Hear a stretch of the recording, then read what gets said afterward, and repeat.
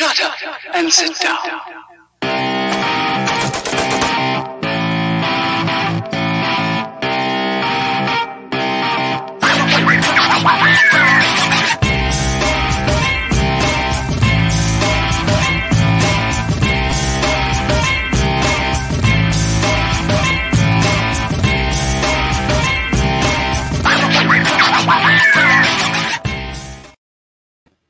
What's up, everybody? Welcome back to the Fight for Liberty show, live on Free Speech Media.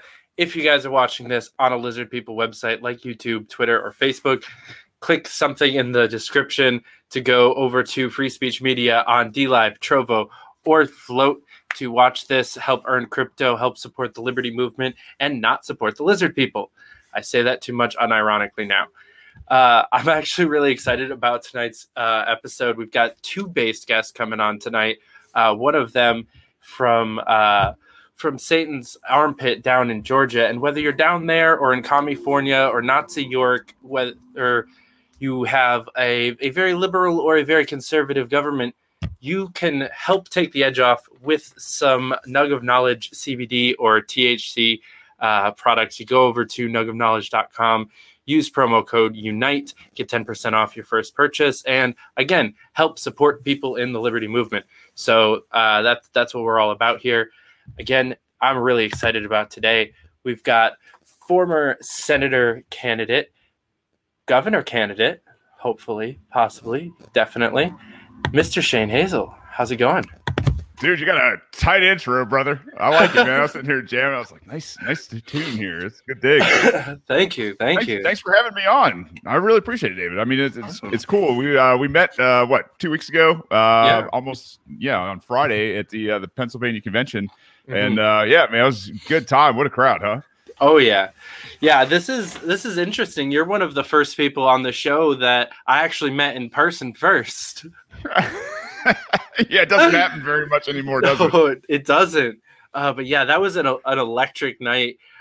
Just having all of those people in one room or out in that. The best part was when we were taking over that entire smoke area outside, and it was just there was 7 different circles, and there was just straight up bongs being passed around outside in public. No one gave a fuck. It's like, oh hey, that's Scott Horton, and that's Shane Hazel, and there's Dave Smith over there, and Michael Heiss is over here, and oh, that's Jeff Douglas. All right, okay. And it's just okay, this is all the cool people, all just getting stoned out in public. And nobody was acting a fool, man. It was so good. Just cool, wasn't it? Mm-hmm. I mean, what a moment! I got to, I don't know if Scott wants me to say anything. I'm not going to say anything, but just to roll around and share a J with some guys or whatever, really cool night, man. Yeah, and you mentioned no one was acting a fool. There, I was pleasantly surprised by that, and not even because it was a Mises thing, but just because it was just a thing, right? I've never been with that many adults that drunk where more inappropriate things didn't happen than what happened that night. It was really tame. It was just, and I mean, we had fucking toddlers and tiaras next door for the first half of it, and it was so many opportunities for just someone to get mistaken as someone, and just could have gone terribly, and nothing really went wrong that weekend. Those crazy potheads, man, they're wrecking the world. Oh man, what's gonna happen? Everybody gonna get peaceful and love each other? Attack a bag of Doritos together? That's all that happens. Right? Jesus. So I do have to ask, what made you decide to become a Democratic operative and sell out the country to the leftist cathedral mob? Man, when you hate Republicans as much as I do, after being a Republican your entire life, right? That's the thing. Is maybe I've got the antithesis of Stockholm syndrome, right? Those were my captors for a long time. The Republican Party. I thought everything that they did and said was, the way it had to go. And I'd even see my cognitive dissonance sometimes and get called out on it, right? You just try to make an excuse for it, and oh man. Anyway, Yeah, man. When I came back from overseas and started, learning liberty after being shown the hard way, it was one of those things where I thought maybe I could go in and do some things for a failing party, for people that were supposed to be kind of a conscience of liberty, some remnant of liberty, the Constitution. Like, man, they weren't having any of that shit. And like, not only were they not having it, like they were going around like stabbing me in the back and like changing debate schedules and limiting the debates to just one debate. I mean, it was crazy. So, when I saw all of it, I was like, man, this party is beyond help. Like even if I did take it over at this level, I'd have to take it over at the state level, and I have to take it over at the region level. I'd have to take it over at the federal level. I don't think the GOP is salvageable in that way. There's a running debate right now out there between guys like myself and Tho Bishop. And I mean, I've been there, I've tried it. And I was like, well, guys, if I did something wrong and you guys want to go show me how to do it the right way, fine, by all means, go for it. But that's how I feel about Eric Brakey. Yeah. Him and I have gotten into it like on Clubhouse and on Twitter, and even a little bit when I had him on the show, I pushed back. I don't usually argue with my guests. Like they can say most of what they want, and I'll just be like, all right, yeah, I mean, I see your point. But that was one I had to be like, well, is the Republican Party actually the best vehicle for liberty? Because I don't think so. Seems like controlled opposition. And I'll tell you right now, man, as soon as you make any waves in that party, they want you gone, man. Like that's like down to the rank and file. Like they just hate you because that's the popularity contest, and it's what you do when you're trying to like earn favor with whoever's in the power seats. And I'm so glad that we are the antithesis of that. Like, like when you look at what's happened in the past 3 years in the Libertarian Party, it's been a fight, man. And now I think things are coming off the boil. Things are starting to like gel a little bit. We're starting to hit a stride. And man, I mean, like PA, it was a perfect example. It was like, man, we had people from all over the Libertarian Party in that room. Oh, and, yeah. Man, I'll tell you what, the love was just infectious up there. Mm-hmm. Yeah, I was on fire. I'm still riding on the coattails of that night. Cause it's like, God, it was just a great night. Like, and listening to Dave and listening to Scott, and then just getting to meet all of those people. And, there's a lot of talk about like what people y'all are bringing into the party. Right. And I got to meet a bunch of them. I got to meet hundreds of them in one night and actually talk to over 100 of them, like one-on-one.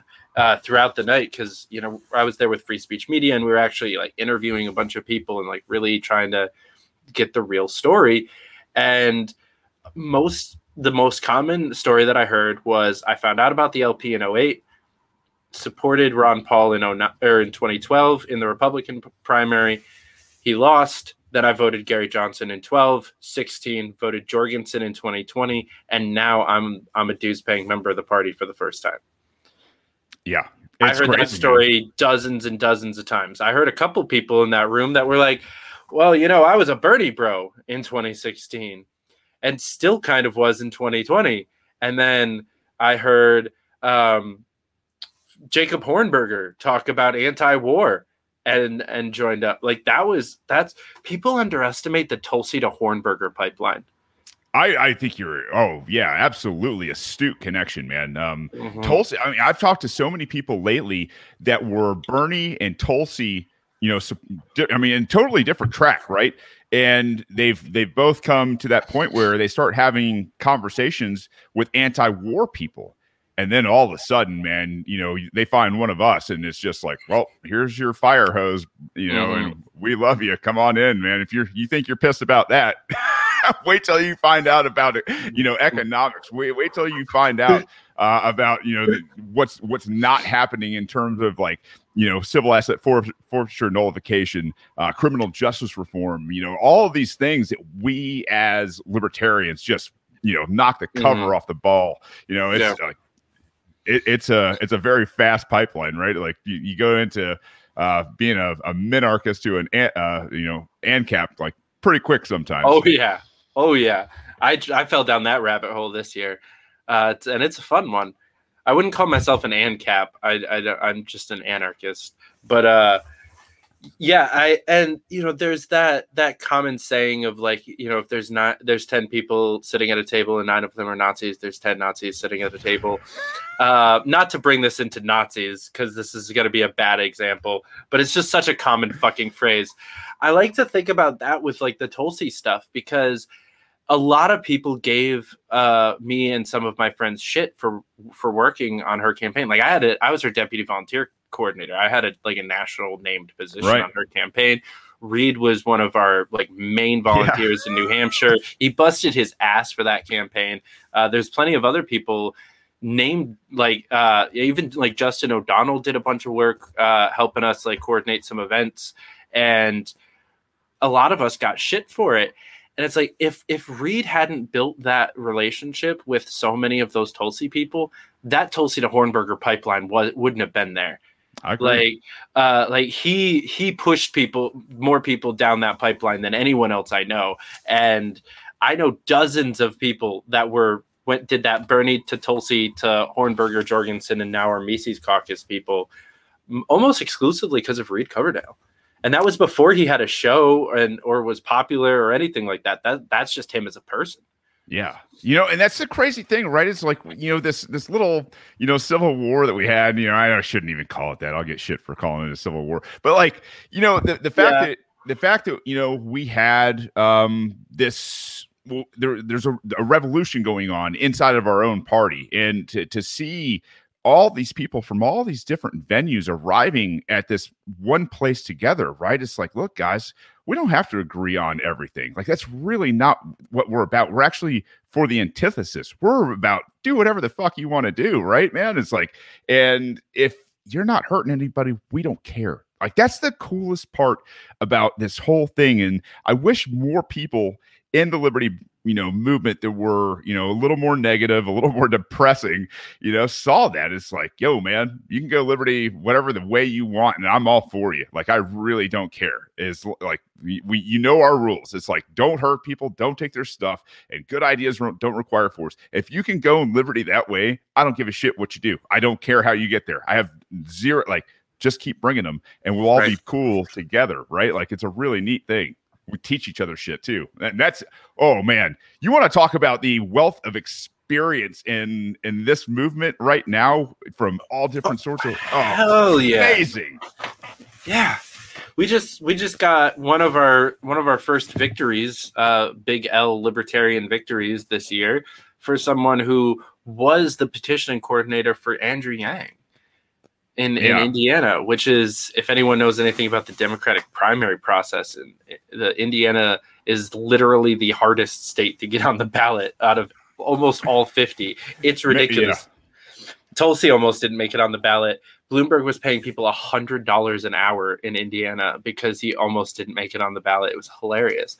And Yang was one of the first ones. We have that guy, and he just won his election in DeKalb, Illinois, with 83% of the vote.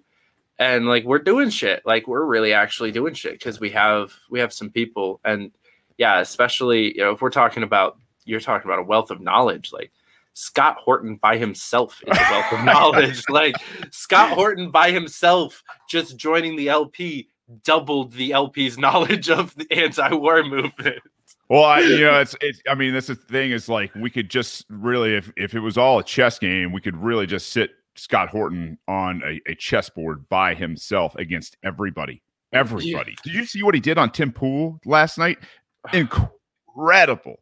I mean, to sit there and just have those guys going, yeah, you know what, man, I got a default. Like, what the hell you're talking about. You know who the players were and everything else. And even the internet out there, boy, they may nitpick maybe one or two things here or there with like a syllable or misplaced name from like 1940 something, and you're like, that's all you got, man? Like, get out of here. Yeah, you're right.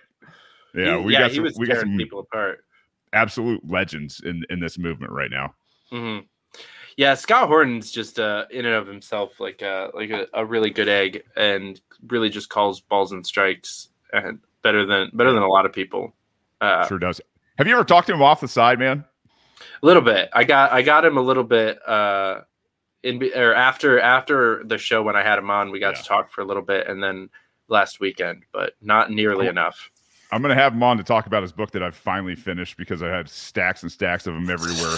But I really want him to come on and tell stories, man. Like I'm here talking about Scott Horton, but like we were cracking up. I mean, I was absolutely, I was having a good time, but I was also like, these are incredible stories, Scott. Like a lot of times Scott's got that, that really heavy job of, telling people all the depressing shit that's going on in the world. Right. And so it's not a lot of humor, but boy, man, you get him off and like in on the side and start talking to him about some of the stories he's got. They are hysterical, man. Absolutely. And I think a lot more people need to see that side of Scott Horton. Oh yeah. You constantly forget that he is really just a well-educated stoner skater, bro.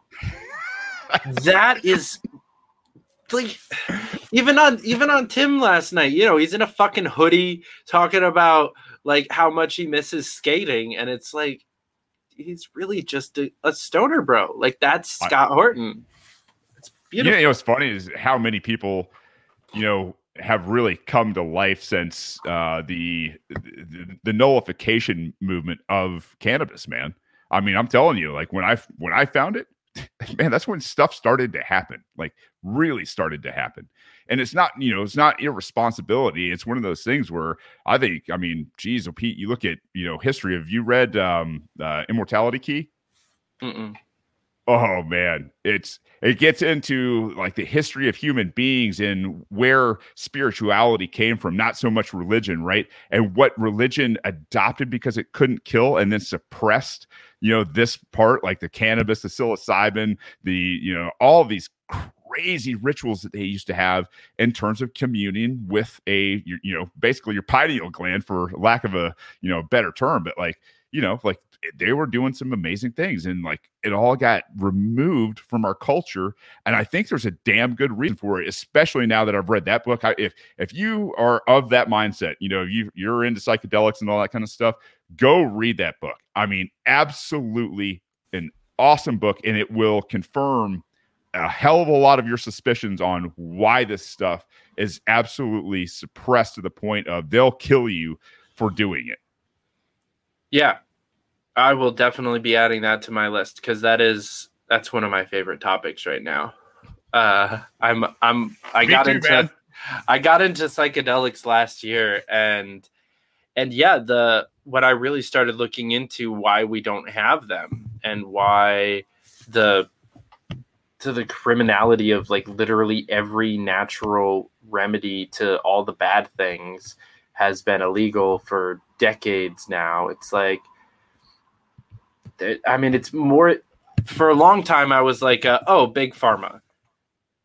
And now it's like, no, this has been hundreds of years. Like trying to hide this stuff from us has gone on longer than big pharma's existed. It's a whole other thing. The Catholic Church has reams of, the history of this, being part of the sacrament, right? Like that's one of the things they did. And like, oh man, like for the Catholic Church to be who they are, to have the treasure that they do and be just this, I don't know, completely fake ass organization that is, really kind of got into moving pedophiles around, the different countries and things like that. It's like, fuck, man, like what a evil, powerful organization that too many people are still blind. I mean, these murder cults are everywhere. I mean, thank God the Catholic Church is, a voluntary murder cult, right? Like, it's like, yeah, you guys just keep your murder shit over there and we'll keep our murder shit over here. But yeah, I mean, this guy, Brian, and forgive me, I forget how to pronounce his last name, but yeah, man, he gets to go down into the catacombs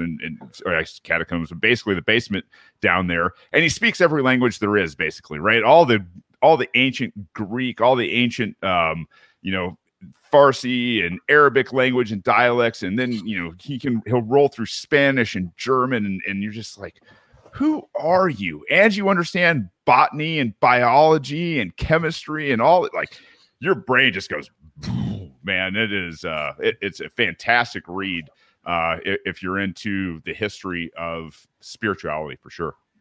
All right. Yeah, that's always been a fun topic, because I was raised really religious and kind of ditched that, and then came back into it because I realized that, like, it was cool. I got back into it because I found a good church that was more spiritual than they were religious. You know what I mean? Where they actually believed in miracles and sought them out, and they did the stuff, and they were helping their community, and they were teaching good things, and all based on the Bible, but it was very much not what I grew up with. And then the more I dove into that, I was like, this is all really cool, but the Bible that it's all based on still sounds like bullshit. So, So what do we do now? And then I just did a fuck ton of psychedelics and got into like a lot of really long, in-depth arguments with a few of my friends, and realized that, like, yeah, maybe I don't believe all the things. Yeah, man. Was it a hard thing for you too? Like, at first you were like, "Ooh, boy, like this is really kind of difficult." I mean, it was, I don't know, it kind of wore off on me for, like, over time, when I was just starting to going like, well, if this is bullshit, is this also bullshit? And like, you finally get to those, very hard questions. Like, what do you think, in terms of this and everything around you? Like, I'll tell you what, man, that psilocybin, that unlocked all that shit. Like, oh, hell yeah. That and some super high doses of THC. Like, it's been like, it's one of those things where, when you talk about people who are travelers, right? Like, people that are going in, like, into something to, go in and be still and conquer a whole lot of things, man. And it's a trip, like, not in a bad way if you're prepared for them. Mm-hmm. Yeah, I actually was down in your state when this all started. I was helping my friend move from Georgia to Colorado, and so I was just at their, like, house, just in the mountains in, like, northern Georgia, just like middle of fucking nowhere, just dropping probably acid. Neighbors. I was just just those very, very long, in-depth conversations about, like, okay, well, why do you believe that? And they were so good. Married Livy and Dimitri McKay. I don't know. I actually just had Livy on the show a couple days ago, but it was just, they were so good about it, with, like, trying not to break my brain. And so I'm very thankful for that.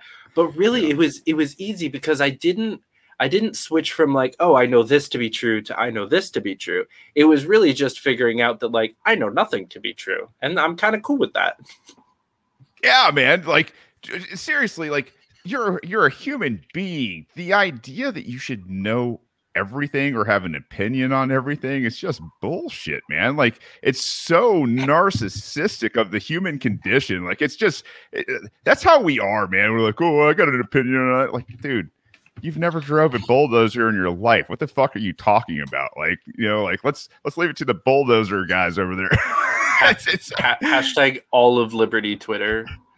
It's like, that's one of my biggest problems with libertarians, though, in all reality, is that because we have an answer to every problem, we all have this habit of trying to have the answer to every problem. And it's like, no, like, just, Scott Horton's not out here trying to, like, get into the deep philosophical conversations about economic policy or like fucking environmental policy or social programs or anything like that. Criminal justice reform, anti-war. That's it. Yeah. That's what he knows about. That's what he knows more than almost anybody else about. And that's why he's so fucking good at it. And all these people, all these people with like 150 followers on Twitter think that they're going to solve all the world's problems themselves. And it's like, bro. Yeah, you got to learn. Like, I'll tell you, I had to learn it the tough way, and I still get caught sometimes. And somebody will be like, well, "What about this?" Right? Like, "What about this?" And you start getting into those damn details. And you're like, "Hey, brother, you just gotta step back for a second and be like, listen, your lack of imagination and really, my poor luck with genetics in terms of like brain capacity, like we're going to figure out some smaller things over here. We're going to let some other of those guys out there with the 12-pound brains figure out, some of the bigger problems. And guess what? They're going to be rewarded by the free market for it. So let's not get, all up in a tizzy about, oh, well, who's going to do this? Somebody who is dealing with that problem on a daily basis is going to find a way, or somebody who sees a pile of money just sitting there because they can do it cheaper, better, and revolutionize something in 2021, man. Like, let's let those people go out there and do their genius stuff, man. Like it's not up to us to solve all the problems. That's not how we're here. That's not why we're here. We're here for one thing, and that's whatever your passion is in liberty. Fuck yeah. Yeah. That's the entire point of libertarianism, is that the government can't solve all your problems. We've never once offered up the hypothesis or the resolution that not government solves all your problems either. Right? Like, you're not just gonna like torch the fucking Capitol building and then all of a sudden everyone's free and happy and the free market works perfectly and no one's dying or sick or hungry or anything. No one believes that. Yeah, we don't promise utopia, man. What we promise you is that the government, the biggest murder cult there isn't going to point their guns at you anymore. That's our promise, right? Like, they're doing that.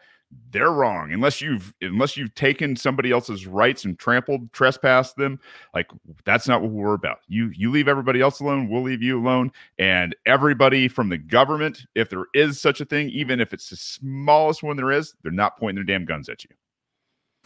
Right. Exactly. And that's, yeah, like you said, that's really all we're promising. And I think that's why we get labeled as like that we don't care about people. Because it's like, we're not arguing for a utopia. We don't think that that's really possible through government force or electoral politics. Like, it's just not a thing that we believe in. So it's like, yeah, of course we're going to sound like assholes compared to Bernie Sanders. Bernie Sanders is out here trying to think that, we're just going to have free everything and everyone's going to be able to smoke all the weed they want and learn all the things and have all the computers and the phones and free Wi-Fi and free everything. And everyone's just going to live happily ever after. We're not stupid. So we're not trying to sell people this false narrative of a utopia that's literally not possible. Well, and that's the thing is, like, you look at these guys that want to swaddle the entire damn nation, and you're like, guys, man, you're never going to see the end result of this because you're already old as hell, right? Like, I mean, Bernie Sanders he's pushing mid-70s already, and you're just like, you make these promises. We don't have the money to do it. You're going to do it on the backs of other people. You're still going to take taxes when you can print money out of thin air. Like, none of this stuff is going to work out. And in the end, you've pushed your problems off on your children. That's the thing. Like, I don't know, David, like, as a dad now, it's like, that's the last thing in the world that I want for my kids to inherit. It's like, if I don't go down swinging on this, then I have failed my kids. Like, if I don't give it every ounce of effort I have, I've failed. Mm-hmm. I've failed as a father. Yeah. Yeah. I couldn't imagine. I don't even have kids, and I couldn't imagine wanting, like, oh, well, that's the next generation's problem. It's like, no, this is our generation's problem. It was our parents' problem, really. And they just passed it off to us, and now we've got to fix it. Because isn't that weird?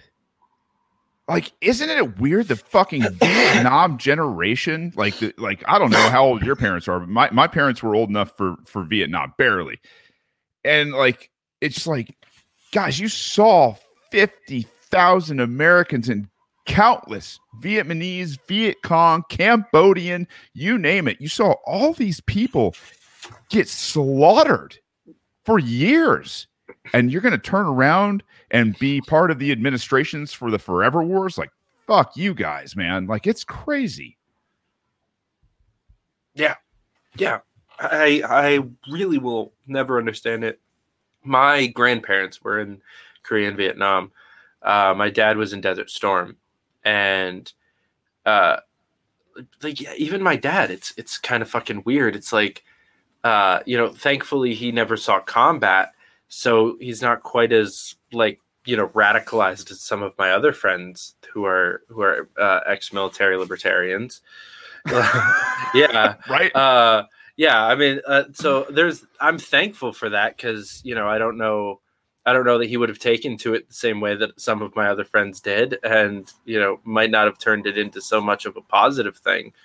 But, his dad is messed up. His brother is messed up. Like, there's so much of my extended family. Like, I'm the first male in my family, like through all of the branches of the family tree for like 6 generations to not go into the military. Like, it's insane. Smartest one yet. Right. Honestly, yeah, because like half of them. Oh, I lost. No, you're good. You're good. There we go. Yeah, like half of them literally didn't even like finish school, and that's why they went into the military. It's like, and then they try to lecture me as like why I'm the stupid one in the family. It's like, I'm the first one to graduate high school. Fuck off. Oh, well, wow. Not quite. I mean, my dad's got a bachelor's, but his dad didn't graduate high school, and same throughout most of that family tree. It's like, but I'm the crazy stoner dumbass libertarian that doesn't know what I'm doing. And my grandpa literally went on a rant last time they were up that, I'm killing people because I'm working for a marijuana legalization PAC. And it's wow. Golly. Fuck off. I'll tell you what, man, I don't know how old your grandparents are, but like my grandparents like kind of came into I guess their teenage years in the 1930s when they were going through all that kind of stuff, and they're like, "You guys are full of shit, man!" Like, it's my grandparents are like nowhere. Early 80s, so yeah, they were teenagers after the propaganda set in. Yeah, and the fact that again that generation in power now hasn't repealed every cannabis and psilocybin law and everything else. You're just like, you guys were part of the hippie movement, for God's sakes, and that it's all bullshit. Like, I don't know, man. What do they call it? The greatest generation. They're the worst fucking generation out there. That's got to be sarcastic. Like, that's a parody title, right? Like, fuck. Oh, with the greatest generation? Yeah, that's got to be a parody title. It's got to be. There's no way somebody actually believed that one. Well, that's what mainstream has to do, right? They have to lie. They have to control the narrative through lies and everything else. And they call them the greatest generation because they were taken hostage as slaves of the government and made to do the government's bidding in World War II, man. Like, you're sitting there going like, man, the greatest generation. Why? Because they let you enslave them into a world war. Like, that's it. That's why they're the greatest generation, or they're the greatest generation because they bought into the New Deal. Is that why they're the greatest generation? Like, these have all been terrible, terrible decisions. That generation allowed happen to America. And I don't know, man, like, I love my grandparents. I think, when I look back on, quote unquote, the Americana during that age, it's something that I shouldn't, I should look back and love, but the more and more I look back on it, I'm just like, God damn, man, it was a lie then. It was a lie. The whole time was a lie. Mm-hmm. Yeah. Yeah. It's very, we're talking about religion kind of breaking your brain when you walk away from it. That doesn't compare to how many of these, like, the amount of times Alex Jones has been right. Let's just say it that way. Right? Like agreeing that maybe Jesus wasn't the son of God is completely like pales in comparison to human monkey chimeras. Like, it's just, they're turning the frogs gay, or 9/11, or fucking the weapons of mass destruction, or COVID, or any of this other bullshit that they've spewed at us. It's like, you're telling me the man in the clouds isn't real? Okay, that's fine. I can accept that one. That's pretty easy. And we're seeing that now. The fucking government is like, oh yeah, aliens are real. And everyone was like, oh yeah, okay. That fits. We know, motherfuckers, right? Like, here's the other thing though, right? Like, when this whole alien thing, this has gotten stuck with me a little bit because years ago when Bob Murphy and Tom Woods used to do Count Krugman, right? Mm-hmm. They had a show, and I remember where I was, man. Like I was in Canada at the time. I was listening to this show, and I was so taken back with the idea that Paul Krugman and the economists in the Obama administration were floating the idea of a mock alien invasion to spur the economy, to pick up the economy. And you're sitting there going like, no way, man. Like, are you fucking, you're kidding me. I had to go look it up, and sure as shit, man, they did the episode. And they weren't kidding around. Like that's how bad Keynesianism is. Like they will fake a fucking alien invasion. You think they haven't faked everything else, but I don't know about you. I believe there's extraterrestrial life out there, and it's probably been here, and maybe we're even being farmed by them, right? Like we're getting to that point where, man, maybe they're around, and maybe they're coming anyway to clean up house a little bit because we've kind of gone astray. Mm-hmm. Well, I mean, we really just live in a simulation anyway, right? Maybe. Here's the thing. I don't know. I'm that libertarian that's going to go, you know what, man? I don't know. Seeing what AI can do and track and predict in terms of everything that it knows about you, man, like, I don't know. Maybe. Man, I love it. At some point, human beings picked up these little things that had microphones and cameras and inclinometers and started, carrying them around everywhere they went. And I don't know, maybe it all got recorded. Maybe it all got, into an algorithm. Maybe you are an algorithm of somebody else's past life. Like it's not an impossibility. It's just, I don't know, man. It's crazy shit. But here's the thing is I don't care. And this algorithm, if that's what it is, I still want to be free. Where's the freedom algorithm? Right? Like how do I jack into other people's algorithm and update their code so that they go, oh, guess what? I don't have to be binary anymore. I don't have to choose this or that. I can actually choose amongst a lot of things or make up my own shit. Like those are the human beings that I need to be around, right? How do I update your code? Yep. If this is a simulation, my purpose in it is to prove that freedom is real. Like that it can be achieved, and that human, like the anarchy can exist peacefully. Like that's the reason that I was put into this simulation. If it is one, it's the decision I've come to. I'm with you, man. That's absolutely like if that's what it is. Yep, sign me up, man. I'm running the algorithm right now. And you know what? It's been pretty cool for me. It's been, like there's this idea that I've been kicking around for a long time, like, being tribalistic in America and the divides and all that kind of stuff. If you can walk between tribes, you're an asset to your tribe and the other person's tribe, right? And if you can talk, both their language and respect both their cultures and, do things and bring them together and show them that, hey, man, you guys aren't all that different. You got a lot of humanity. You guys may do some things differently, but hey, it doesn't matter. That's all cool. Just be cool with them. They'll be cool with you. Like to be that person, that's what I really want, man, is like, how do I go and I walk from tribe to tribe to tribe and just go, hey, listen, I know those guys over there at BLM. Most of them aren't, the head shit. Most of them are the guys, like us. They just live in a different part of town. They've had a different human experience. That's it. That's all it is. Mm-hmm. Yeah. I mean, I marched. I did a decent amount of marching with them, and actually, there's a couple of like kind of sister organizations in New York City that I've done a lot more work with, like No New Jails and Decrim NY, and there's a whole bunch of those groups. And like when I ran for city council in 2019, that's where most of my support came from. That's where most of my fundraising came from. That's where almost all my canvassers came from. Like they were all fucking communists, like loud, outspoken, self-identified communists.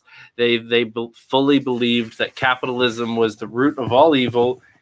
But when they heard someone come in and say, well, I am running to fix this shit, and one of the first things that I'll do is get rid of all like corporate subsidies, starting with the fossil fuel industry that's coming out of New York City. They were like, "Oh, wait, really? You're gonna do what? Tell me more." Yeah, that's all I needed was that, and they were already pretty fucking down. And then I got to talking about like, oh yeah, and like completely decriminalize sex work. We shouldn't legalize it because that just creates a new black market because it's government controlled. And they were like, yeah, yep, down with you there. I'm like, all drugs should be legalized, not just cannabis. They're like, yep, down with you there too. And it's just like, yeah, there's just so many fucking things that we agree with so many people on. It's like, whether you want to trade or share in the end is not fucking important. Yep, no, you're right, and it's funny to see more of this roll out too. And that's the thing is like, if you can approach this, it's kind of the Horton principle again to bring Scott back into this. As you go at the right from the right and the left from the left. Like, mm-hmm. I mean, the people on the right, they believe in the free market. They call it the black market, but they believe in the black market of gun trade, right? It's like, hey guys, you got to believe in that in terms of cannabis and drugs. Like mm-hmm. those things are natural parts of the human life. And hey, you guys, you liberals, the progressives, whatever the fuck you are, like, hey man, I know you're down with drugs, and you participate in the market of those things, right? Wouldn't it be cooler if it was out in the open? Well, guess what? It'd be cooler if everything, was done that way with guns too. You guys got to be cool, man. Like, and explain to them, like, hey, man, there's 500 million guns we talk about in America. Most of them never ever kill anybody. That's how you don't have a problem. Like, we don't have a drug problem. There is we've got a spiritual problem in the United States. That's the thing is we've got we've been cut off from our pineal glands. We've been cut off from shaman. We've been cut off from our our friends and our family because of these goddamn lockdowns. And it's one of those things where if they can keep you isolated, like isolation is a torture technique. They teach it to you in special operations when you go through SEER school, right? Like when you go through SEER school, you're isolated. You are told things by other people, and like there's telephone and all this kind of stuff. That's what they've done for the last year. They've isolated people, which is a form of torture, and then they've got into their minds and their psyche. And now you see all these mental breaks, drug use through the roof, drug overdose through the roof. And on top of it, you've got suicide through the roof. Mm-hmm. It's just, it's crazy. Yeah. Yeah, 100%. And I love what you were talking about, like attacking the left from the left and the right from the right. Another one of my favorite ones to confuse people is when we're talking about privatizing the police force with right-wingers. Mm-hmm. It's like, you guys want school choice, right? Why? Yeah. Why is private education better than public? Yeah. Why do all the big politicians send their kids not to public school? Mm-hmm. Yeah. And almost all people, like all good Republicans, understand the concept of school choice. They know the arguments. They can articulate it. And if you press them on it, play devil's advocate for a second, they'll lay out the entire fucking argument for a privatized police force without realizing it. And it's so great. It's my new favorite thing. Dude, I convinced somebody the other day, speaking of, that argument for privatizing the police. Like, I had this person who was like, I don't think we can do it. And she, to be fair, she's part of the local Cherokee County libertarian group that we just set up. And, it was a fun conversation. And I was like, do you like going to Chick-fil-A? And she's like, I love Chick-fil-A. I was like, think about if Chick-fil-A ran the police department. Are you satisfied with your service? Thank you so much. Appreciate it. Those guys work their ass off to make sure that their customers are not only happy, but had a amazing experience with their organization. That's who I want in charge of the police departments. I want Chick-fil-A. I want the people at Chick-fil-A to revolutionize policing here in the South. Right. And it's not like the cops in the South aren't already homophobic, so it's cool.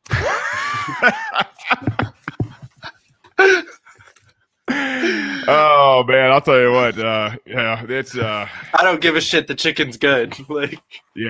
Chicken's great. I don't give a shit, man. Like there's crack. They've got it on limited supply. They don't do shit on Sunday. Like, you know what? Cops, take a day off. Once in a while. Like, take a damn day off. We don't need you. Like, you should be responding to a few things that are real heinous. And outside of that, just stay at the precinct. Stay where you are. We don't need you out here. You're reactive force.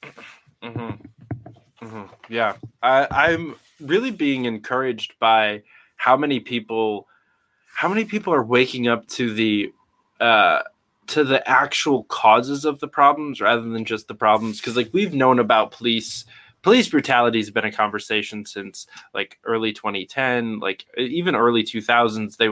It's been a conversation for a while, but Eric Garner, that was like 2011, right? Yeah, something like that. It's been a minute, right?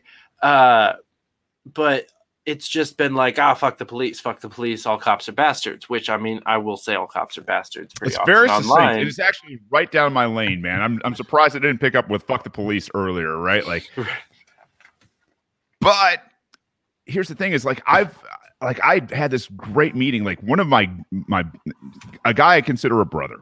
He had this run-in with the local PD down here. They pulled him over, driving while black, brand new, Lincoln Navigator, right? And it was a stop for no reason, no ticket, no warning, no nothing. They made him prove his innocence, and I was on the phone with him at the time, and I was like, "This is bullshit." So I called up the mayor, I called up the chief, I recorded the conversation, and because of what the chief said and then did in terms of hanging up on me and recoiling from the fact that they had really fucked up, the mayor had me into his office, also a Marine and pretty liberty-minded, and now we are changing what they're doing, right? And that's, I have to, like, if there's anybody that can understand, like, how indoctrinated you can get from school and from the military and from college and from whatever the state has their hands into you for, it's me. And I was like, listen, man, I don't want your officers' heads on pikes. I want to change policy. I don't give a damn, man. Like, I don't care if we make news. I don't care what we're doing.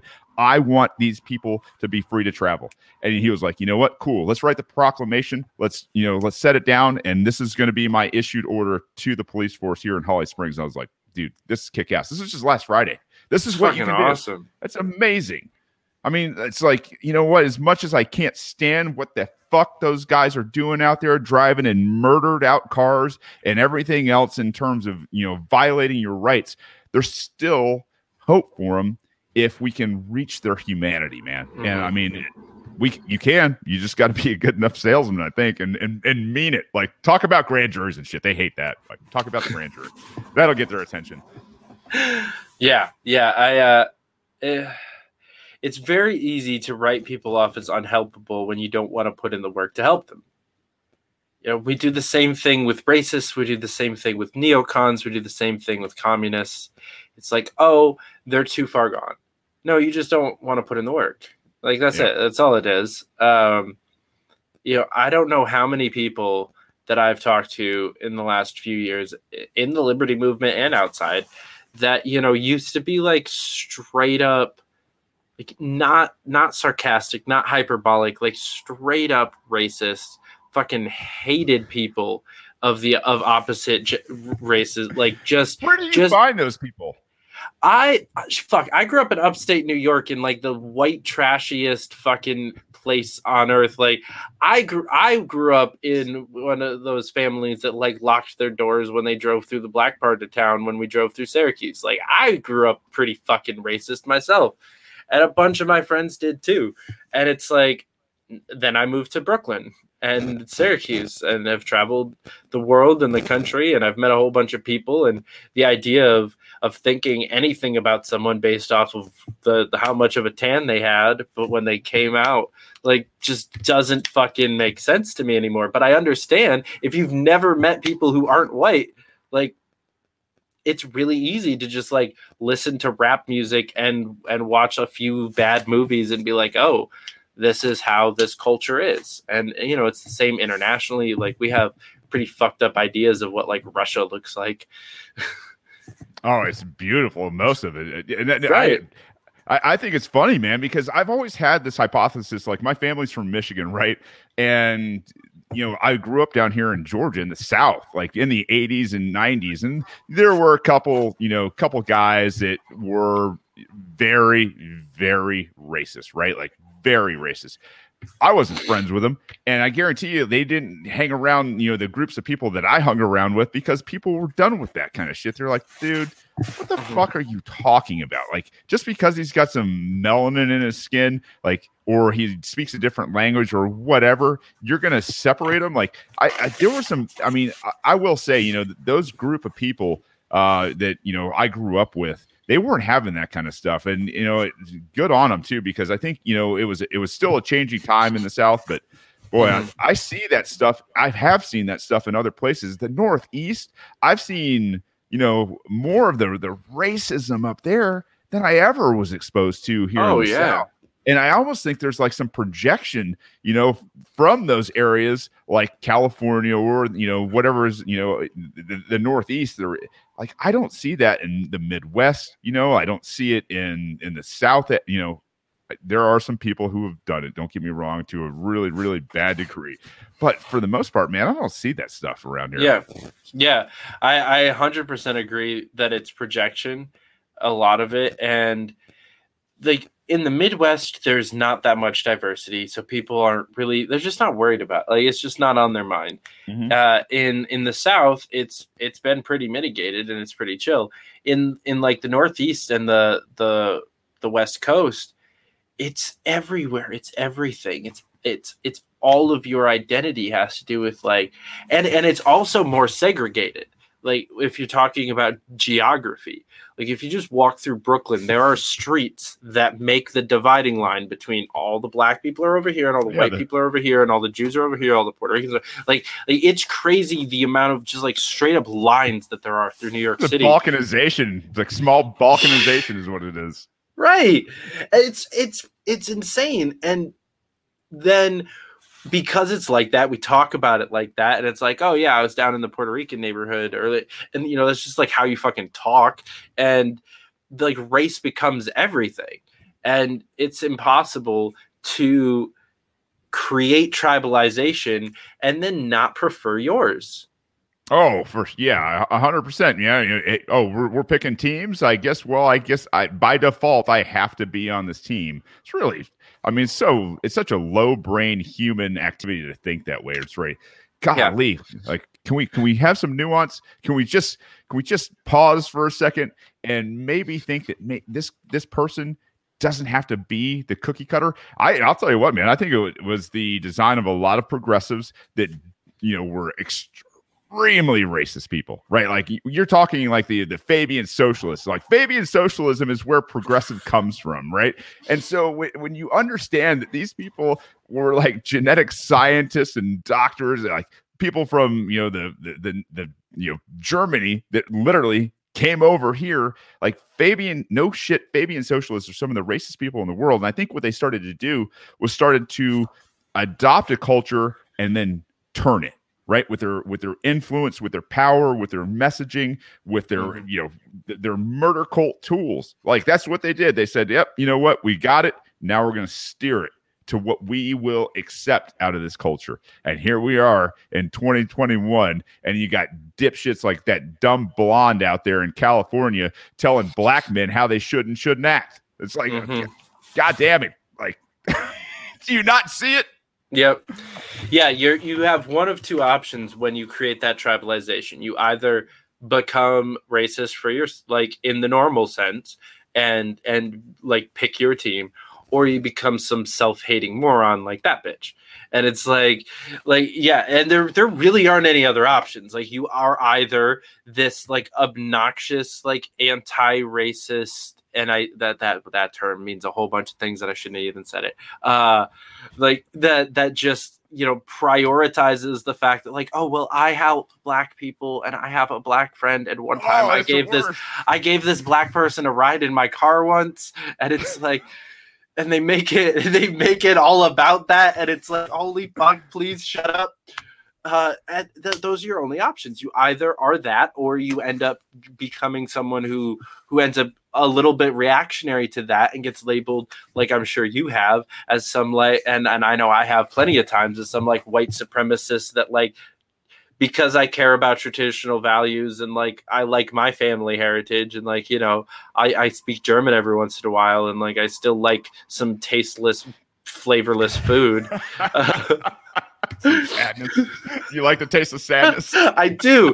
Dude, I got it. My mom's German. I get it. Like potatoes and really maybe some casserole or hot dish with maybe a little bit of salt on it. And you're like, fuck, this is terrible food. How did the British conquer the entire fucking globe in the search for spices and then not use a single goddamn one of them? Oh, I was talking about that with Zuby or somebody the other day, man. I was just like, are you kidding? Like, if there's anything worse than German food, it's British food. It is lifeless. And I mean, if sad had a flavor, it's the United Kingdom, man. Like, that's what it is. If sad had a flavor. I love it. Oh my gosh. Yeah, I won't ever really get that one. But now you're down in the South where they actually can cook, at least somewhat.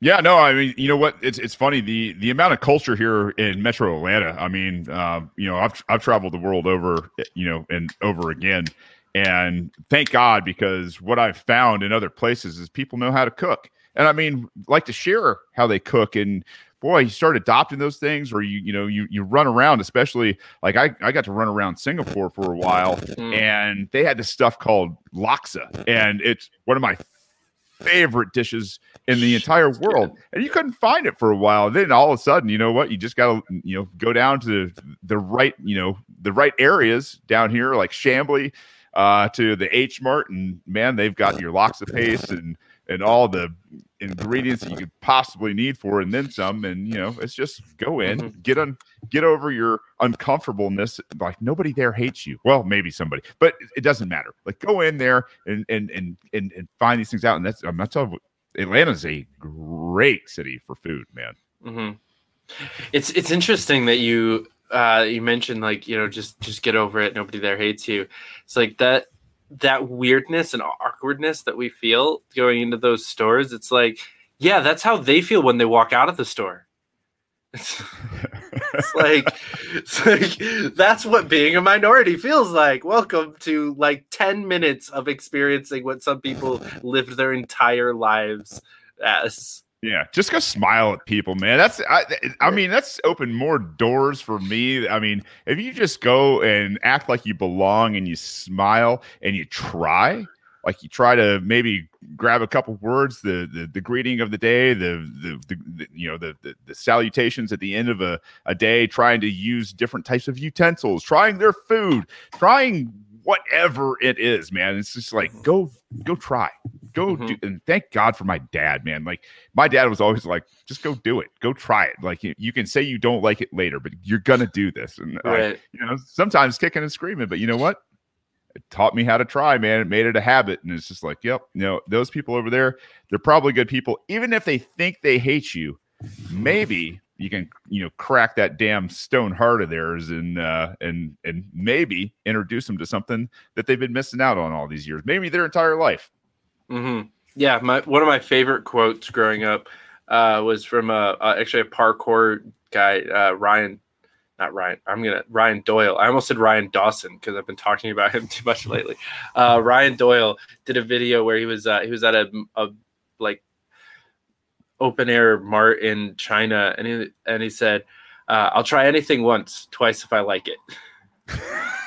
And that was in my Facebook bio for 5 years. I lived by that quote, and not just in food, and just everything. Because how do you know that you don't like that thing? It looks ugly and disgusting, but it probably tastes good. So try it. How do you know that you aren't going to be able to be friends with that person? Go have a conversation. They're an asshole. All right, walk away. It's fine. You didn't lose anything. You lost 20 minutes. Big deal. That job looks hard, but you can probably have some fun, learn some shit, earn some money and meet some people. It's let's just go do it. Yeah. And repairing the past too, holding on to anger it's not healthy, right? To be able to kind of bury some things, especially if the other person wants to bury some things, that you have that moment in life where you can sit there and suck it up, as nervous as you might be about even doing it, And like I had to do it this past weekend, man. Like we were at a jiu-jitsu tournament, and one of the referees out there, who I didn't know from Adam, he had a bad call in one of my son's matches. Very competitive. You know how hard your kid works. And I was like, what? And he starts like, saying some stuff to me, and I was like, I don't, I was belligerent to him. I was like, I don't really care. You've made a bad call, and it's bullshit. And so anyway, 2 years later, man, I walked up to him. And I said, you probably don't remember me from Adam, man. Like, you probably have no idea who I am. But I was a belligerent parent once that didn't understand the sport of jiu-jitsu, and I thought it was all about winning and not about what's going on with your kid in between his ears, because I wasn't doing it. I wasn't rolling. I wasn't doing this kind of stuff. And I just wanted to say, hey, man, I'm sorry. I'm sorry for all the assholes out there that, will call you on a long day. You're not getting paid jack to be out here to referee. It's like, go out and apologize to somebody. Maybe it'll make their day. Maybe it changes some things. Maybe it brings people together. I mean, at least you tried. Hell yeah. Yeah. Oh, there it goes again. Gotta love tech, man. There we go. I love it. I was excited to do that last weekend in PA. There was a bunch of people there that have, called me a Nazi or a cuck or a blue-pilled lolbert or all sorts of different things that I've been amazing how many things you can be, isn't it? Right. That one really it is the most fun part about being part of the Unity thing is like I am both an alt-right Nazi simp because Dave Smith came on my show, but I am also a blue-pilled cuck commie fakertarian because I was on their show on Saturday. And time to get over it, people. It's time fun to get over it.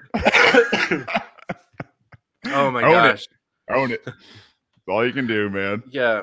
But yeah, there was a whole bunch of people that had called me both sides of those names there last weekend, and I got to smoke weed with them and have a good time and kind of break down a bunch of those fucking bullshit narratives because it's all misinformation. Like, obviously I'm not none of those things, right? It's not like any of them are accurate. It's not like, oh, one of these teams really gets me and the other one is like, no, like these people are idiotic if they think that I'm any of those things, and it doesn't take very long.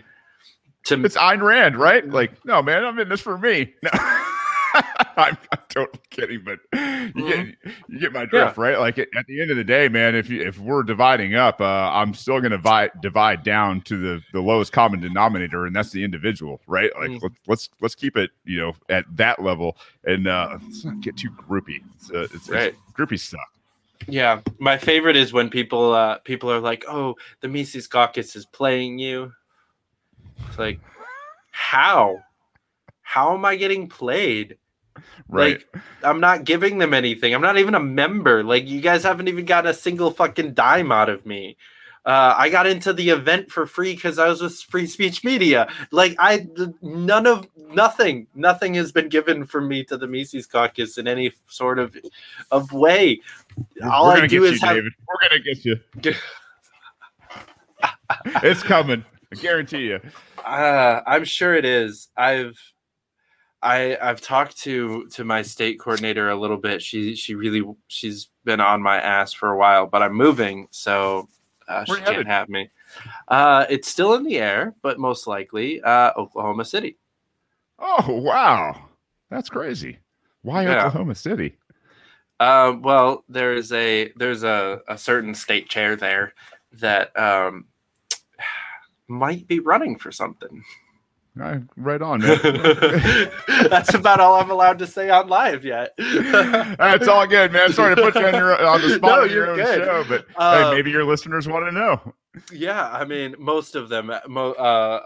Actually, yeah, Kevin Hobby is entertaining. Or it's almost 100% at this point. He's running for mayor of Oklahoma City this year, so cool. I'm gonna be out there helping that, and then I'm excited about what's going on out there. I just had Todd on the show last night, actually, and he's awesome. I'm fucking fired up about what's happening in the movement right now. Like, there are too many amazing people doing amazing things who are finally like finding their place they were stretched thin, and they finally like found the thing, and they're able to focus on it. We have like 7 or 8 different like national teams of people coalescing behind a couple of powerhouses that are just doing fucking work all over the place. Like we have like 6 packs now. Crazy, 2 years, right? 3 in 2016 there was 1 pack supporting Gary Johnson, and it wasn't even a libertarian one. Right. Now we have People for Liberty. We've got Take Human Action. We've got the Frontier Project. Like we have the Supreme Institute. Like there are so many different things out there just pushing liberty, and there's more coming. And it's just like, I'm excited. I'm really excited. Yeah, and that's the thing is, for guys like David, if people that see this kind of stuff, if we could, that's my ultimate goal is turn this all into industry, turn liberty into an industry. So when people get comfortable, they get comfortable in liberty, and this kind of shit doesn't happen for generations. Like that's what it's got to be. Is how do we employ, these people who are the fighters, who are the administrators, who are, the people who are going to keep and protect and look after liberty, man. This is all it's got to be. Libertarians doing libertarian shit. Magnus. Fucking love that dude. I can't believe you got fucking deplatformed the other day, man. It's just bullshit. Everything he touches glows. That's just the thing. That's what happens when you're one of the world's most dangerous people. The internet's most dangerous people. That's right. 2020. Yeah, you got a guy with a LBGQ flag and a bullet bouncer talking about how we should all be more liberty-esque, right? Like that is the scariest thing in the world for the murder cult. As someone who's been on a Zoom call with him while he was cleaning his AR with the colorful flags in the background, it is scary, actually. that was at least you were in the same room.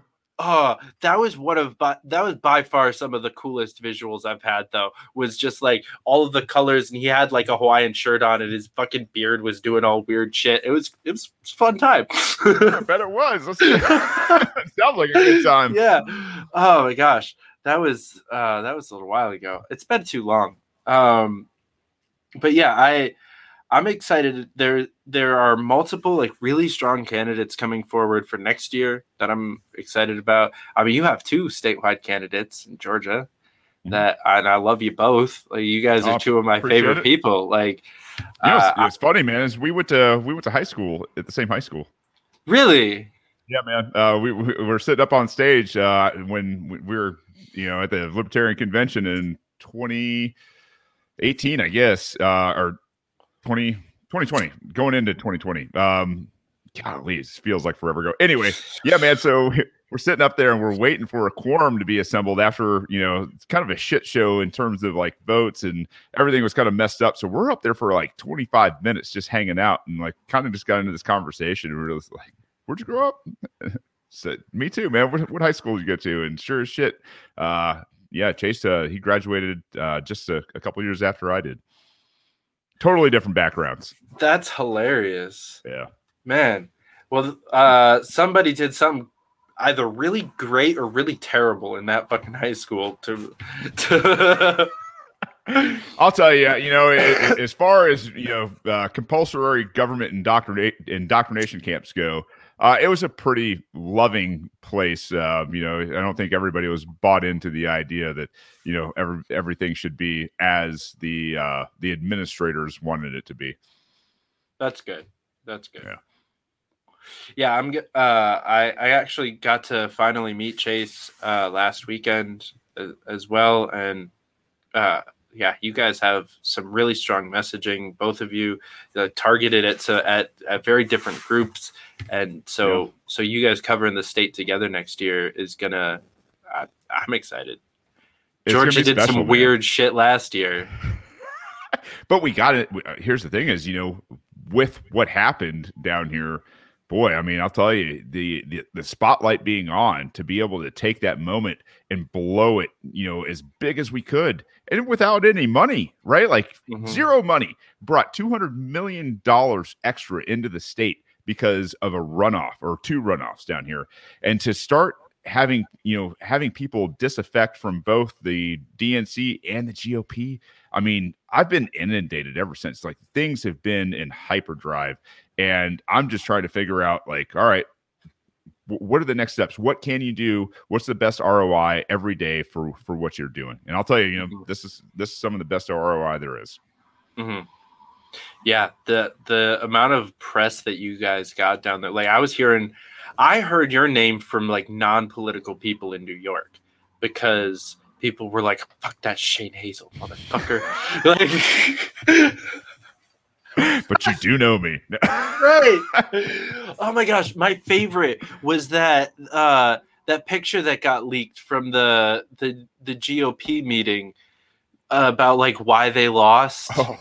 You know what's crazy is that was my old hometown. Like, that was the Georgia Tea Party, or the Forsyth County Tea Party. I recognize it because that was like one of the first places I ever gave a speech. First, like, ever in my political career, man. I was just like, yeah, you know what? And then, to be up on their board for the reason why they lost, like, nowhere on there is there a shitty candidate in a list of 14 bullet points. You're like, man, maybe include that next time, you dipshits. Like, maybe don't run the bitch that got caught insider trading off of the greatest, like, fucking mass murder scandal in the history of humankind. Like, maybe don't run that bitch for re-election. Yeah, and not only that, but the guy that ran against me, I gave him my platform. I was like, you want 115,000 votes to hear what you have to say? Come over here and throw him a bone, man. Like, I'm not telling you I'm going to endorse you, but I'll give you my audience for an hour. You want to pitch it? And then they sent Rand Paul on to talk to me, and he got destroyed, not because I was mean, but because I was like, hey, man, what's the damn difference between the Republicans and the Democrats? And he had to sit here and go, there's not really a difference, but if the Republicans are in power, at least I have more sway in the Senate. And I was like, that's your reason? That's your reason why I should endorse, this guy, David Perdue, down here? Not going to happen, man. And then David was like, nah, I ain't coming on your show. It's not worth it. And I was like, oh, you think that's going to be how you're going to win an election, is go tell the Liberty crowd of 115,000 votes that they're not worth sitting down for an hour and offering an olive branch? And that's why you're not the senator anymore. So that's the power, man. Like, to be able to grab that and start to push ideas, where we are about ending all the wars and the drug war and ending civil asset forfeiture and, non-violent crimes. Like, that's what that's why we are bringing more and more people in, is because they see it, they're sick of it. And it's going to be so cool when people realize, oh yeah, hey, you know what? We can live together. We just don't need these assholes out there dividing us. Right. Was there any like second thoughts, when after the runoff happened and the election results came in and you were like, holy shit, I did a thing. Was there any like, was there some regret or? No regret. And that's the thing, is honestly, I don't see a difference in John Ossoff and David Perdue. I don't see a difference in Democrats and Republicans. It's more war, it's more spending, it's more debt, and it's less freedom. And it doesn't matter. None of them are fighters. The Republicans are cucks, controlled opposition, ballless jellyfish, right? Like, these guys suck.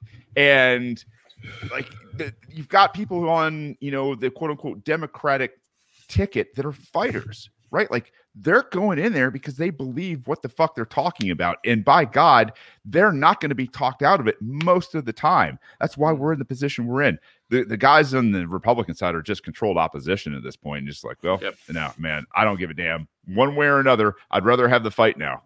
Mm-hmm. Yeah. And if it wasn't for this weird, like, split, like tie in the Senate, then we wouldn't have Joe Manchin actually growing a pair. Which, I mean, I'm not a fan, but like, he got some balls, more than most. Yeah. There are some fighters, emerging. I mean, that's, if there's one thing that Trump did well, it was not give, two flying fucks, right? Like, that guy went out there and exposed a lot of what the murder cult is in terms of the propaganda, or what he called fake news. He basically, put the DOD on notice a little bit. He could have done way more. But he talked about the never ending wars and tried he talked about getting us out of them, right? And really, he was just an asshole. I'm not saying everybody should be an asshole and not care. What I'm saying is at least the guy gave off the appearance that he was a fighter, and I think people gravitate towards that kind of thing, man. It's people are kind of looking for people that are going to say, you know what? I've got a little bit of power, I've got a little bit of position, or a little bit of following. I'm going to use that to go after these people that have destroyed our lives. Yeah. Well, I'm really excited for 22. I'm curious some of your feelings on 24, specifically the fairly apparent ticket of Gates, Marjorie Taylor Greene seems to be a thing. Oh, I don't know, man. I don't think she's going to get out of Georgia next time. She's very outspoken. But the problem is she doesn't have. She's not well read, and I don't know. I guess if you can get Donald Trump in there, you might be able to get Marjorie Taylor Greene. But oh man, I wouldn't. I wouldn't be excited about that. If you're looking for a candidate to kind of rip apart America, Marjorie Taylor Greene is your person, right? There's no, I don't believe in compromising liberty, but she doesn't believe liberty, man. She believes in what she wants and whatever her brand of conservatism is. It's Donald Trump conservatism. Yep. It's not uniting for sure. Oh my gosh. I watched maybe the first 5 minutes of one of their speeches, because they just went on a national tour together. Right. And, I watched her opening to one of them, and I could only make it 5 minutes in. I had to walk away. She was just like, tap out. She started off with, how many of you guys believe that Joe Biden actually won? That was her opening line, basically. Very galvanizing. In that room, I imagine, it's all that, what they were talking about in 2016 when Trump won, people yelling at the sky. You're like, that's you guys. Go look in the mirror right now. Yep. And then, she went off about how we need to ban abortion and that should be a priority. Right out the gate, I was like, holy shit, you're terrible. And I don't mind Gates that much. He's actually one of my favorite congressmen, because I think that I don't agree with him on policy, but I agree with him on a decent chunk of political philosophy. I think, he swore off PAC funding. He's been pretty good on on drugs. He's been pretty good on anti-war. He's been pretty good on the budget. He's been principled to his stuff, even though I disagree with them. He's been pretty much the same from the jump, and has kind of a flair that I appreciated. When he picked Marjorie Taylor Greene to go on this tour with him, I was like, no. Christy Noem? Maybe. I would hate that ticket too, but I could understand it. That would have given us hell as the Liberty Movement if we had Yeah, Christy Noem would give the Liberty Movement. I mean, that's the thing is if it's Gates and Marjorie Taylor Greene, I mean, the LP, especially if it's Dave Smith up there, is going to have a field day with those people. Absolute field day, man. And I don't know, man. I think we're right for the picking in 2024. And I don't know about you, but Gates, man, I don't know. I always think that the cult is going to, basically go after, crucify, find some type of kiddie porn or something on somebody's hard drive, right? It kind of seems like their MO, when they need to disparage somebody, they're like, oh yeah, hey, we found a hard drive and it's got some kid porn on it. And you're like, guys, come on, every time. But I'll tell you what, man, Matt Gaetz, he looks a little bit different these days, man. Have you seen? He looks like a character. He looks like this, he was a pretty normal looking Floridian, and take that for what it's worth. But then you've got this new character that's emerged, and he looks like a TV evangelist, right? And you're like, what happened? Something's going on here. It's almost like they want him to be more easily hateable. right? It's almost like it's scripted. Like, hey, man, you need to go and you need to bronze up a little bit. You need to take that hair and you need to make it more character-esque, maybe lose a little bit of weight. Like, they do this kind of stuff in Hollywood. And the thing is those two places aren't divorced. Like, those two places are very incestuous. Yeah. Yeah. They're like, hey, have you ever heard of Jersey Shore? Go watch like 3 seasons of it and try to mimic everything that you saw there. You're 100% on point. Yeah, he was pretty decent like a year and a half ago when the HBO released a documentary called The Swamp. Yeah.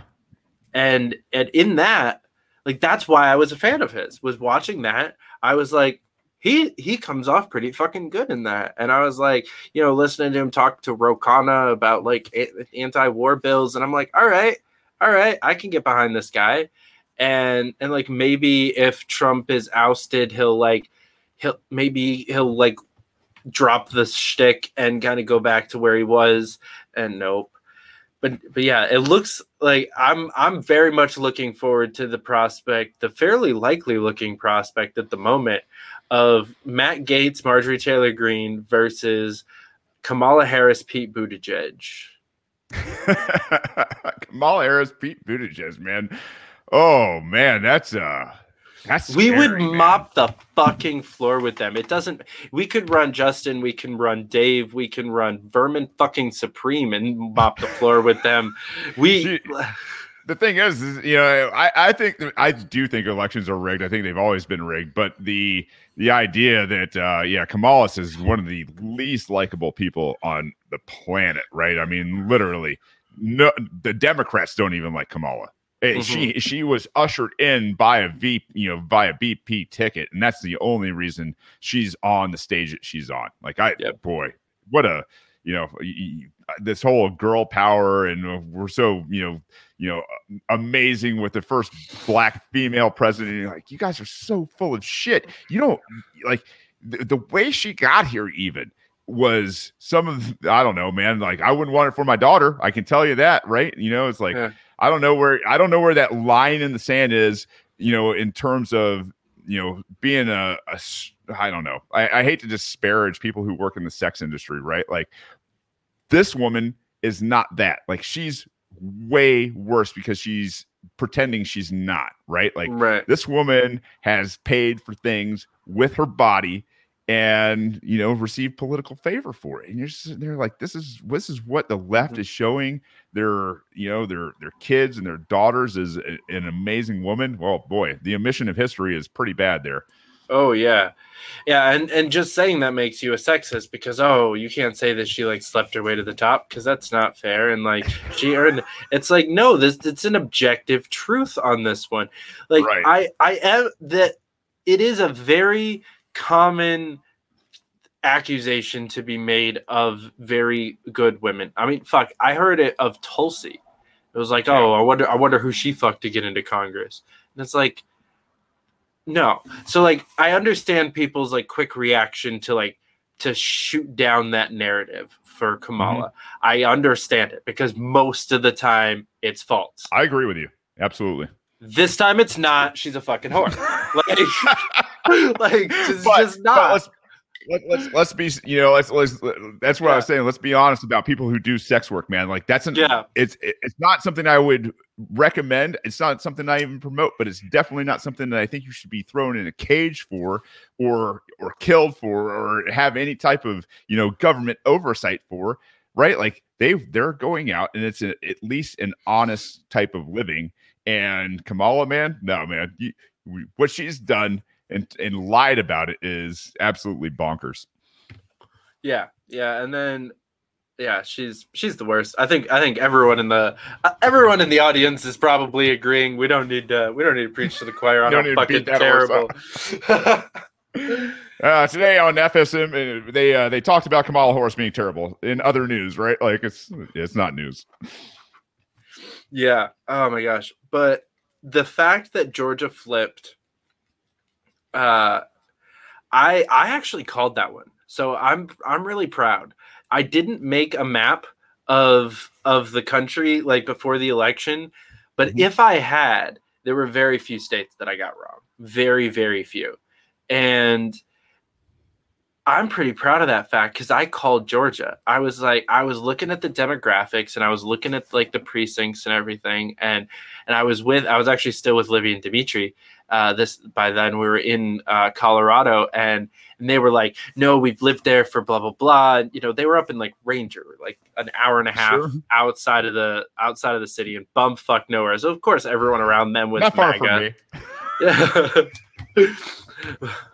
No offense. I grew up in bumfuck nowhere. You see all the damn Trump flags out here, man. It's ridiculous. Oh yeah. But I mean, like, I'm from New York.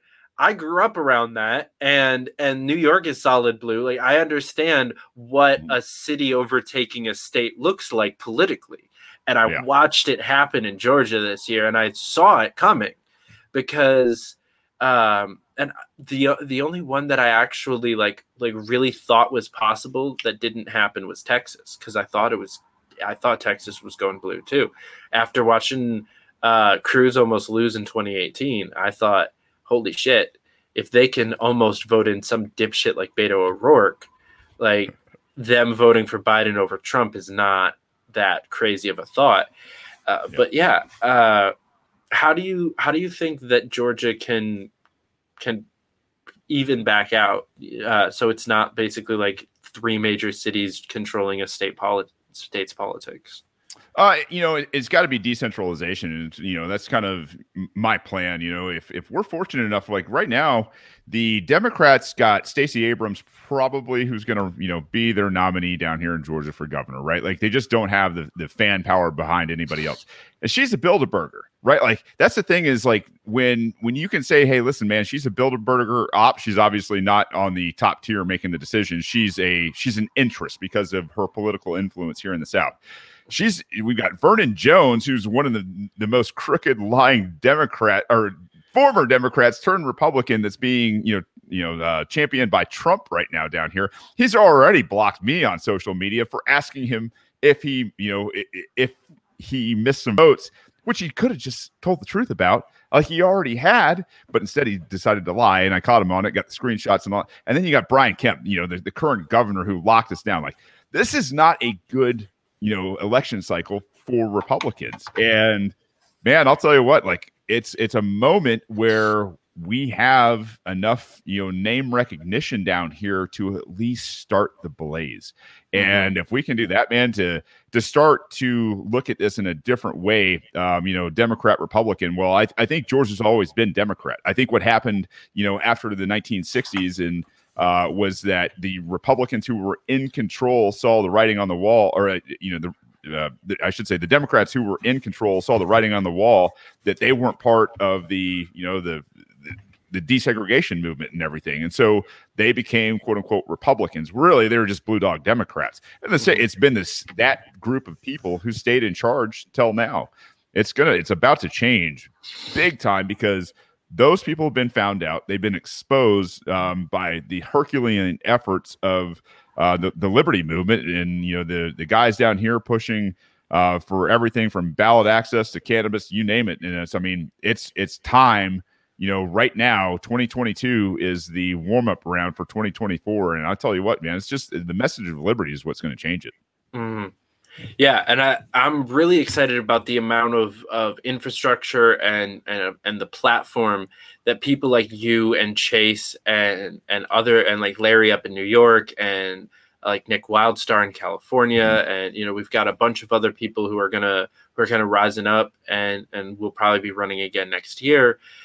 That just leads into some really fucking strong endorsements and surrogates for whoever we run as president. Like, the idea of having you and Chase, even if you both lose, which I think that there's like some real possibilities down there I think 22 is going to shock some people in a few states. But even if you both lose, you guys are going to get like at least 1 million votes between the two of you easily. And that's 1 million people already ready and gung-ho to vote for whoever we run in 24. And not only that, but that's 1 million people who are already ready. And half of them are probably like, wait, how do I make 24 work? we're going to fire up so many volunteers in the next 3 years that the 24 is going to be a race like no one in the Liberty movement's seen before. It's going to be. I can tell you from the inundation in my email, man, like the people that are going like, how do I help you? It's never been like that. I've had volunteers before, and I've, had, some pretty active volunteers going out and recruiting. We're not even doing that. Like it was a one-man show for Senate here. And to be able to do that without spending a dime and have that kind of response where people want to get involved and actually work their ass off. Ooh, man, that's something the establishment has not calculated at all. Oh, hell yeah. Well, before we wrap up, I'll ask that question here too. How can people get involved and help out and support what you guys are doing just in the LP down there and also for your race? Yeah, man. LP Georgia is the Libertarian Party down here, and we've got the LP Mises Caucus. I would be amiss if I didn't talk about that. Both of those are great organizations that are doing huge things down here. For me, it is radicalpod.com. I've got all my links there. You can sign up, and someday I'll have a newsletter when I've got a little bit more time and all that fun stuff. But yeah, if you want to help me out with Radical, it's radicalpod.com. It's Shane T. Hazel on pretty much everything else. And I'm pretty active on Twitter, apparently. So, got some tweets out there that that I like doing, actually. Yeah, Twitter's gotten more fun. It's also awful. Yeah, it's such a dichotomy, man. It's so obnoxious. Well, Shane, thanks so much for coming on. This was awesome. David, I really appreciate you having me on. Thank you for the platform, brother. And you'll have to come and do Radical now. Oh, for sure. Guys, if you haven't already, go follow Shane. His thing's been scrolling across the bottom for a while. If you live in Georgia, figure out how you can help. Get involved with the Mises Caucus or the Pragmatist Caucus, because they're both doing some fun things down there and running some really awesome candidates. If you haven't already, subscribe to the channel. The button's over that way. And like this, share it with all your friends. Tell everyone that you know that lives in Georgia about this episode so that they can help out. And we will catch you back here next time. Until then, keep up the fight.